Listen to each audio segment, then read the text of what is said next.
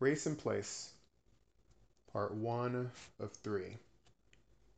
The Extraordinary of the Ordinary. Where do you live? It's a simple question, but we tend to read a lot into the response, and we see it as providing important information. Now, in that response, we may reach conclusions about the type of job someone has and their level of income. We may make conclusions about where they attended school or maybe where they work. For instance, if you tell me that you live in Cambridge, I might assume you have some affiliation to Harvard or MIT. Maybe you went there, maybe you worked there. We may make conclusions about the types of amenities that they grew up with. Oh, this is a trust fund Brad. He doesn't know anything about the struggle. We may make conclusions about political affiliations, right? This lady is in the projects and living on unemployment. She's certainly a Democrat. Or this guy has a 3-bedroom condo in Manhattan and interacts with nothing but rich white people. He's probably Republican. Interestingly, a lot of the conclusions that we reach vary depending on the race of the person in question, right? Now, on my note about the gentleman with the 3-bedroom condo in Manhattan, you probably envisioned a white man. If you reread my comment, though, I said no such thing, but that's probably the conclusion you reached anyway. Now we're talking. New York is actually a really great example of this, though. Now, if a black person tells you they live in Brooklyn, a white person tells you they live in Brooklyn, and an Asian person tells you they live in Brooklyn, we have a tendency of viewing those three situations very, very differently. I'll admit, part of that is because of gentrification. The other part of that is how we view circumstances, though. When a black person lives in a mostly black neighborhood, we frequently assume it's because they don't have any other choice or option. In other words, that's the best they could do. Now, when a white person lives in a mostly black neighborhood, we may be inclined to see the neighborhood as up and coming or trendy. In other words, our assumption is that white people in those communities choose to live there and they don't have to live there. Because who on earth would choose to live in a black neighborhood if they don't have to, right? There's a lot more I can say about that, but I'll save it for a bit later. I feel like my experience at school and work both reinforce the general idea. While I was in Philadelphia, I was working at a highly esteemed and selective consulting firm. For context, if you don't know anything about Philadelphia, it's a very, very pro black city.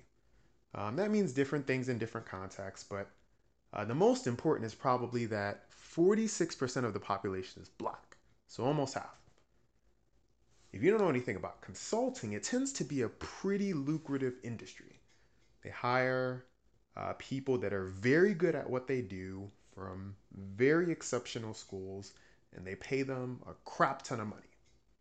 When I first started, I met the other analysts who were also fresh out of school. Not surprisingly, everyone lived in downtown Philadelphia, Center City. That's to be expected. I have no qualms with that. You move to a new city as a new or recent graduate, living downtown is a pretty safe bet. You don't really know a ton of neighborhoods, so it makes sense to gravitate to living there. Coincidentally, or not so coincidentally, most of Center City is white, and Philadelphia as a whole is overwhelmingly black. I chose not to live downtown. The parking situation wasn't going to be ideal, given I had a 7-seater SUV at the time.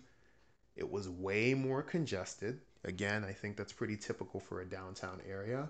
And then last and finally, one of Philly's greatest selling points is its affordability.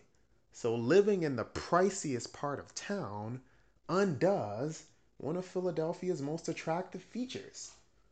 Now, I opted for an apartment in West Philly because West Philly is best Philly, and I have zero regrets about that.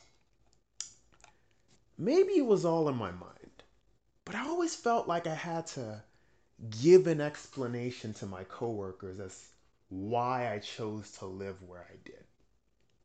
Nobody would ever come out and ask me, of course. I don't want to paint this picture of my colleagues like they were awful people because that's not true. As far as my coworkers go, they were all pretty decent. And I don't say that about everyone. Trust me. Maybe it was all in my head. Again, as I'm sure you would imagine, being the only black person in the room consistently didn't really help. But I always felt like when I told people where I lived, the response was, oh, okay. But their thinking was along the lines of, why would you live over there with those people when you can live over here with these people? Who on earth would choose that instead of choosing this? It echoes similar notions to the post I did on social expectations many, many moons ago when I first started the blog. People just tend to have these expectations of you. They expect for you to follow this script. When you make a lot of money, people just expect you to live a certain lifestyle, even if it's a lifestyle you don't really care for or you're not super interested in. It's not just a phenomenon specific to conversations at work, though.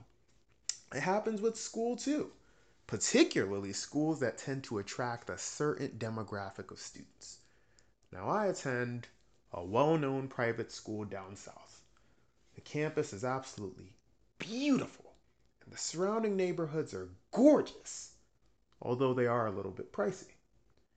Now, I opted to live on the south side of town instead, in a more modest neighborhood. Now, as a result of that decision, even though I live off a graduate student stipend, I put over $1,000 in my savings every month. Although the city has a large black population, understandably, the neighborhoods surrounding this super wealthy private school tend to have a lot less black people. Now, the south side is the opposite. It has a very large black population. Although my primary interest was in finding a house so I can host my dinner parties without having to pay, a really high rent. Because again, I'm a grad student, so have a pretty modest lifestyle. The discussion, though, tends to be the same. Now, in the defense of students at my school, most of them are from other cities. In fact, many are international students. So when I tell them I live on the south side, they have no idea where that is or what that means. I'm sure they don't really think anything about it. All they really know is that I'm not living by campus. Maybe I'm a tad cynical though, but the logic still seems to be the same. Who wouldn't want to live over here with all these people? Again, it doesn't help that there aren't a ton of people who look like me on campus. So I always feel like I need to explain, even if people don't mean to imply that with what they say or do. Now, there are many, many reasons I've chosen to live the places that I do. But I think one of the highly underrated reasons is sometimes I just want to interact with normal people. In the case of my university, the residents of those surrounding neighborhoods or those surrounding communities tend to be extremely accomplished and extremely well educated. It wouldn't be unusual at all for my neighbor to have an undergraduate degree in chemistry from Duke University and be enrolled in the MD-MPH program, 5-year program or 6-year program, coming out with 2 degrees. Suffice to say, he'll graduate, probably do exceptionally well, and make a crap ton of money. Probably over 300K after he gets done with residency. Good for him, or good for her. The reality, though, is most people in America aren't going to do anything even remotely close to that. People having 3 degrees, all from highly prestigious institutions of higher education, is not that common. It is, but it isn't. It is by global standards, it isn't by American standards. Most people just aren't going to do that. Now, I could make a similar comment about not living downtown in Philly. If I lived downtown, which I thought about doing, it wouldn't be a stretch for a neighbor in my apartment to have an undergraduate degree in history from Yale and to have graduated from Penn Law School. Now, depending on his area of law, he's probably making close to 200K just a year or two out. Now, that base salary might be a little bit inflated for a newly minted lawyer in Philly, but certainly not for a big time law firm in New York City. So just keep that in mind. Good for him, good for her. 200K straight out of school. Amazing. That's wonderful. But in a city like Philly, though, that's just not most people's experience. Philly is very much an inner city that faces a number of socioeconomic challenges, poverty included.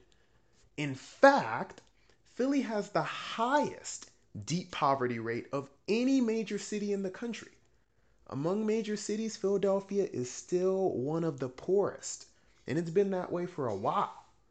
I would be naive to think otherwise just because my neighbor is a super successful lawyer and everyone else in my apartment complex is doing really well.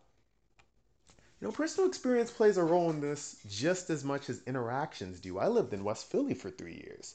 Now, as a result of where I lived versus where I was working, I lived off of about half my income, which is a huge blessing. I put over $2,000 in my savings every month.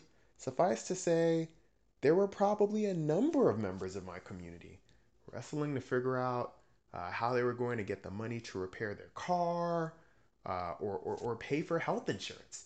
These were the furthest things from my mind. I just never had to think about them.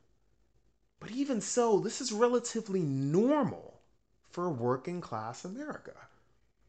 I feel that much more in tune with the realities of life because of where I chose to live and the people I was interacting with. Sometimes it's good just to be with normal people with normal jobs and normal struggles. It's normal. Earning 3 degrees from an Ivy League school and earning over 200K, that's awesome. But it's also not normal.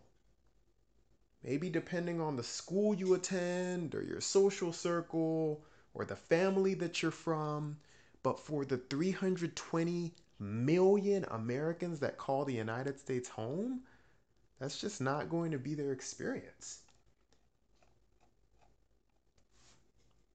This is what I think happens in America. You have upper class people who only want to interact with upper class people and don't know how to interact with anybody who makes less than them, right? And you have middle class people who have exposure to both the upper class as well as the lower class. Finally, you have lower class people who interact predominantly with people in the lower and the middle class, but assume upper class people take no interest in relating to them. Now, I'm enrolled in a PhD program at an amazing university, so career-wise, things are going very well. But I think one of my biggest fears is losing my ability to connect on a meaningful level with normal people. Just normal people. Maybe people who don't have a PhD, or didn't attend a private school, or don't have a 4-bedroom house with a beautiful front yard. Just normal people. I understand this post was highly anecdotal, but in part 2 of Race and Place, I'll dig more into the history and social structure of residential segregation. Feel free to weigh in with your personal anecdotes on segregation as well.